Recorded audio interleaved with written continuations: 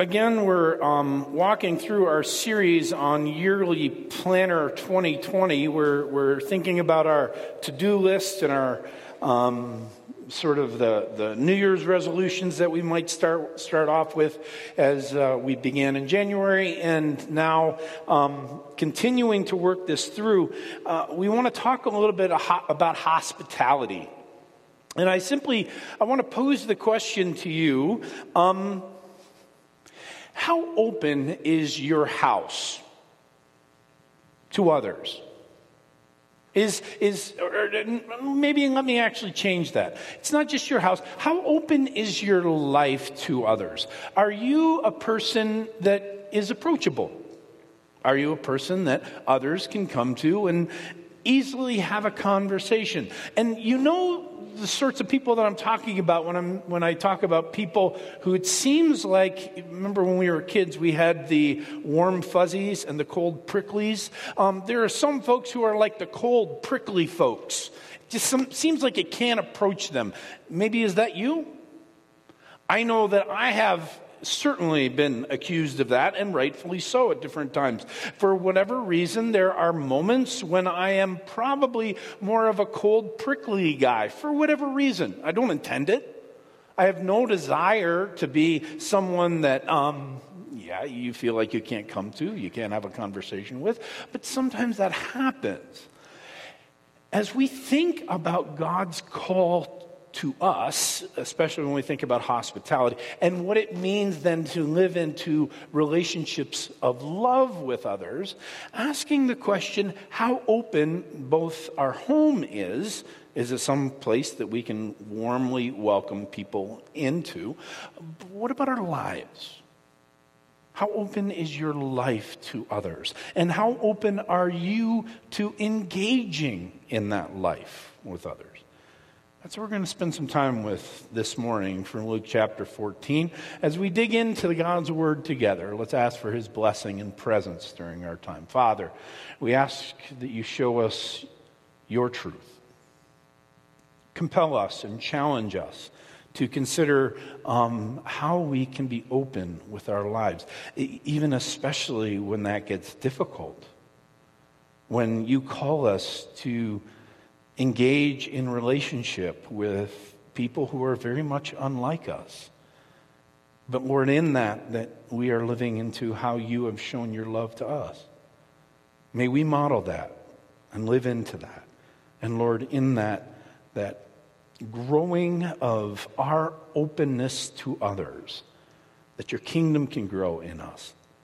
And we can see others come into relationship with you. Lord, we pray all these things in Jesus' name. Amen. I encourage you to turn your Bibles, Luke chapter 14.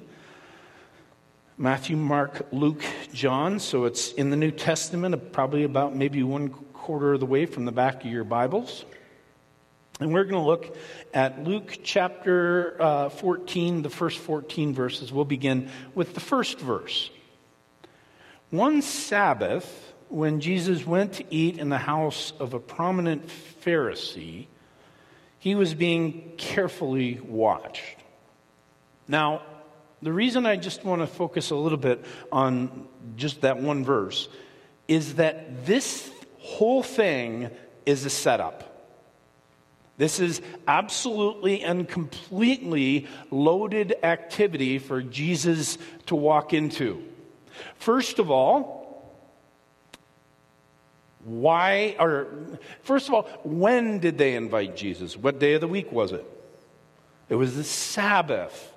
Okay, he invited somebody into his home, the Pharisee did, on the Sabbath, so that you could check out exactly how Jesus behaved. Remember all the rules for the Sabbath, all the different things that you could and could not do. And it's nice and convenient for Jesus to come into this prominent Pharisee's home on the day when all the stuff that you couldn't do or whatever might get done. And not only that, but we find out that he's set up this whole thing even with more difficulty for Jesus to enter into.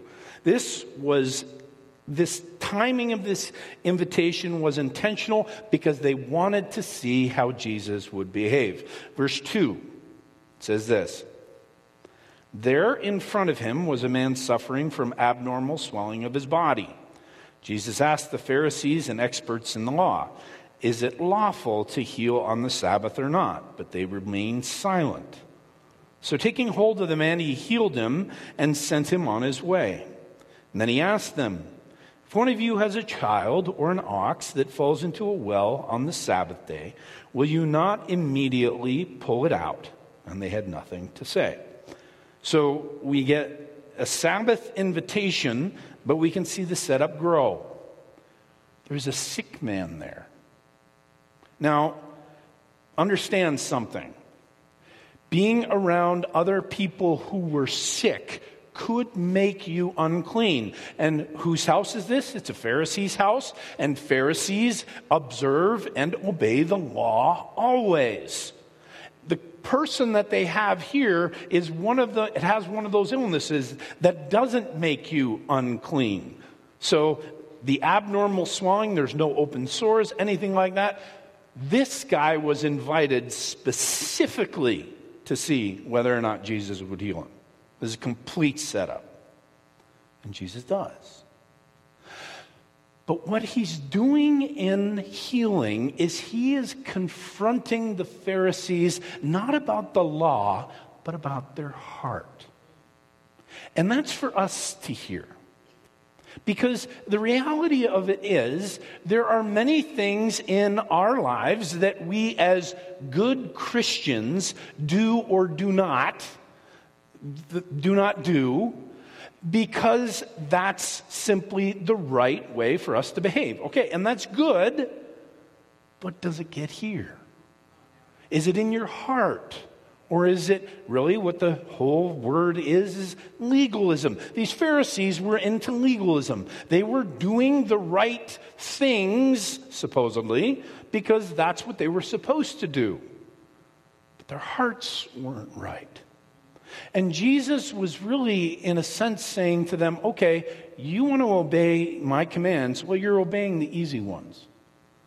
Thou shalt not do this. Thou shalt not do that. Thou shalt not be unclean. All the other stuff. But my other command is to love. And you're not doing that. Now let's think about that for our own lives. Let's think about the people that it is hard for us to love. Yeah, we might have a relationship with them, but are we truly going beyond the behavior and into the heart? God is calling us to that because, friends, that's what He did for you. He loved you even while you were unlovable. While you were still wallowing in your own sin, Christ loved you enough to transform you.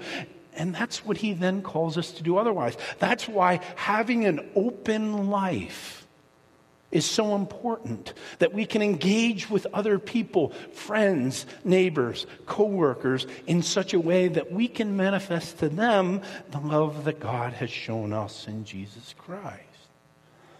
And friends, that means that we need to have that openness. We should have people into our homes. We should have those sorts of things that bring gatherings together. But what's interesting is how Jesus sets up the gatherings. We're going to get there in a minute. Let's go to verse 7. When He noticed how the guests picked the places of honor at the table, He told them this parable. When someone invites you to a wedding feast, do not take the place of honor, for a person more distinguished than you may have been invited. If so, the host who invited both of you will come and say to you, give this person your seat. Then, humiliated, you will have to take the least important place. But when you are invited, take the lowest place. So when your host comes, he will say to you, friend, move up to a better place. Then you will be honored in the presence of all the other guests. For all those who exalt themselves will be humbled, and those who humble themselves will be exalted. Okay, now we're going to read that passage. Probably we're going to engage with it as thinking about the guest, right? Am I the person who, when I show up at a party, then I want the right spot? How many of you go to wedding receptions and like the absolute key thing is whose table you're at? You know what I'm talking about? Like you walk in the room and you're like, oh, we better get the right table. Because if we're not at the right table, this is going to be a long 2 hours. Right? In some ways, that's really what Jesus is challenging. For us to instead maybe engage with those sorts of things, saying, you know what, I'm going to take the least place. And then perhaps there's an honor that will be given to me by the host. Who knows? But he is challenging us. Let me read this. He is focusing on the heart of hospitality because we automatically put ourselves in the place of the guest. But what if we put ourselves in the place of the host? Who do you honor? Who do you hold up? I remember saying there was a class that I was in seminary. And one of the things that they cautioned pastors about, and the reason that they did this is because they saw it happen in many churches, they cautioned pastors and said, be careful how you treat people who have money in your church. Doesn't that happen oftentimes? If we find out somebody has wealth, all of a sudden they get a special place. Or if they have special gifts or certain things that we appreciate about them, we hold them up. And here Jesus is calling us to look at that differently and now see how he does it. Verse 12. Then Jesus said to his host, when you give a luncheon or dinner, do not invite your friends, your brothers or sisters, your relatives, or your rich neighbors. If you do, they may invite you back and you will be repaid. But when you give a banquet, invite the poor, the crippled, the lame, the blind, and you will be blessed. Although they cannot repay you, you will be repaid at the resurrection of the righteous. Think about that command for a second. How many of you are comfortable with that? How many of you are going to throw a party at your house like this? Let's read this again. Who is this? This is when you give a banquet, invite the poor. Who? The crippled, the lame, the blind. Invite friends, be open friends to people around you that the rest of the world is not open and engaged with. Be open and be hospitable to those that oftentimes don't get welcomed. Here's something interesting to think about. I was thinking about that this week. Do you know that there's people in this room who haven't probably had significant conversation or a hug or someone said, I love you to them all week? They're here this morning. They've had no engagement, very little engagement throughout the week, and yet they are here this morning and they are seeking our love. And friends, that's what God calls us then to live into, not just here at church, but then with the rest of our lives. We are people who are open to doing what Christ has done for us and welcoming in those folks who may not be welcomed by the world around them, may not be accepted by the world around them, may not be loved.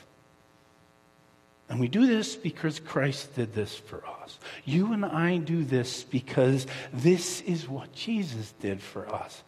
It's one of those things where when I think about it and consider it, I have to give them a ton of credit. Ross and Sandy Cooper, right? We know that story. It sounds like this, doesn't it? Sounds like people who have been willing to live into some difficult love. And out of that, now here's the blessing. Remember, these are all about what the blessing is. Right at the end it says this. If you host those people in your life, and I'm not just saying in your home, but in your life that are easy to do that with, and you get an invitation back and you get life with them, that's your reward. right then and there. But read it again. You will be repaid at the resurrection of the righteous. When we live into hospitality and openness with the rest of our lives, at the end of the day, that's the eternal gift of God. We know that grace, we know how grace works, and it's undeserved, and God freely forgives all of our sins. Yes, we are included with the righteous. We go into heaven. Yes, that is all true. But I do wonder, what we do on this earth, does that impact what happens in glory? Do we get a better place in heaven because we've been obedient? When I read stuff like this, grace is free. And don't ever hear me talk about, don't ever hear that and think that I'm talking about works righteousness, because I'm not talking about works righteousness. But I am saying this, that we have a call of God to live into thanksgiving and gratitude for all that he has done for us. And one of the ways that we do that is living in openness, hospitality, and love with those who are unacceptable to the world around us. And when we live into that, there is a reward. There is a blessing. But the flip side of that is true as well. If we don't, we miss it. If we don't, we miss out on what God has for us. And friends, I don't know about you, but I want all that God has for me.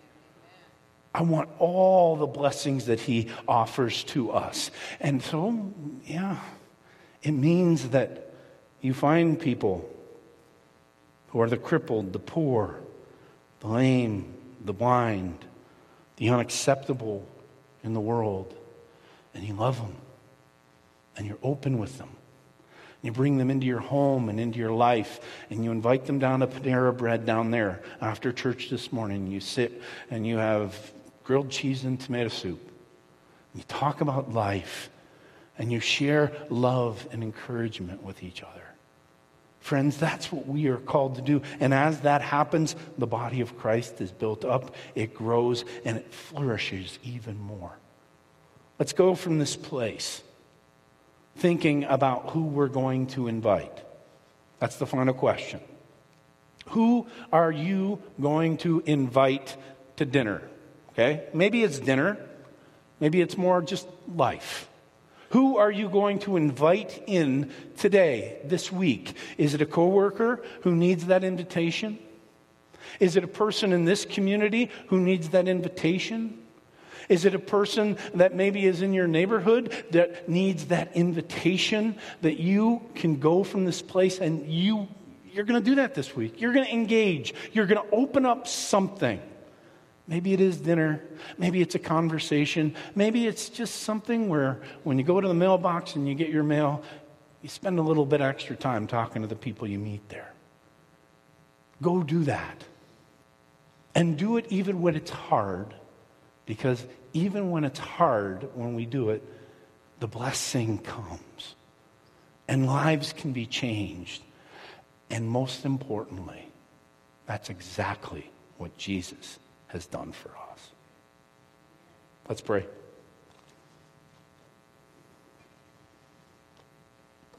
We are grateful to you, Father, for you being open and showing hospitality to us, welcoming us into your space and into the life that you give to us. And Father, may we now do that for others. May we have that willingness, even for those people who have been rejected, that the world has looked upon and said, you don't belong. And even, Lord, the church has done that sometimes. And we've said who is in and who is out. And we've, Lord, hurt others by not being open, loving, accepting, hospitable to them. Encourage us, Lord. Put a person in our minds. Give us a picture, Lord, of what that can look like this week. If it's a conversation at the over lunch or coffee, if it's standing outside doing things together and we open up our life, whatever that is, Lord, show us. And then when the time comes, equip us, encourage us, and give us the courage to take steps. That, Lord, we're not looking to get back. We're just looking to be people who love others well. And Lord, if it be your will, that there might be a reward that comes. Maybe it's a reward of a new relationship. Certainly, Lord, you've promised that reward is to come when you return. We look forward to that, Father. Lord, we pray all these things. In Christ's name, amen.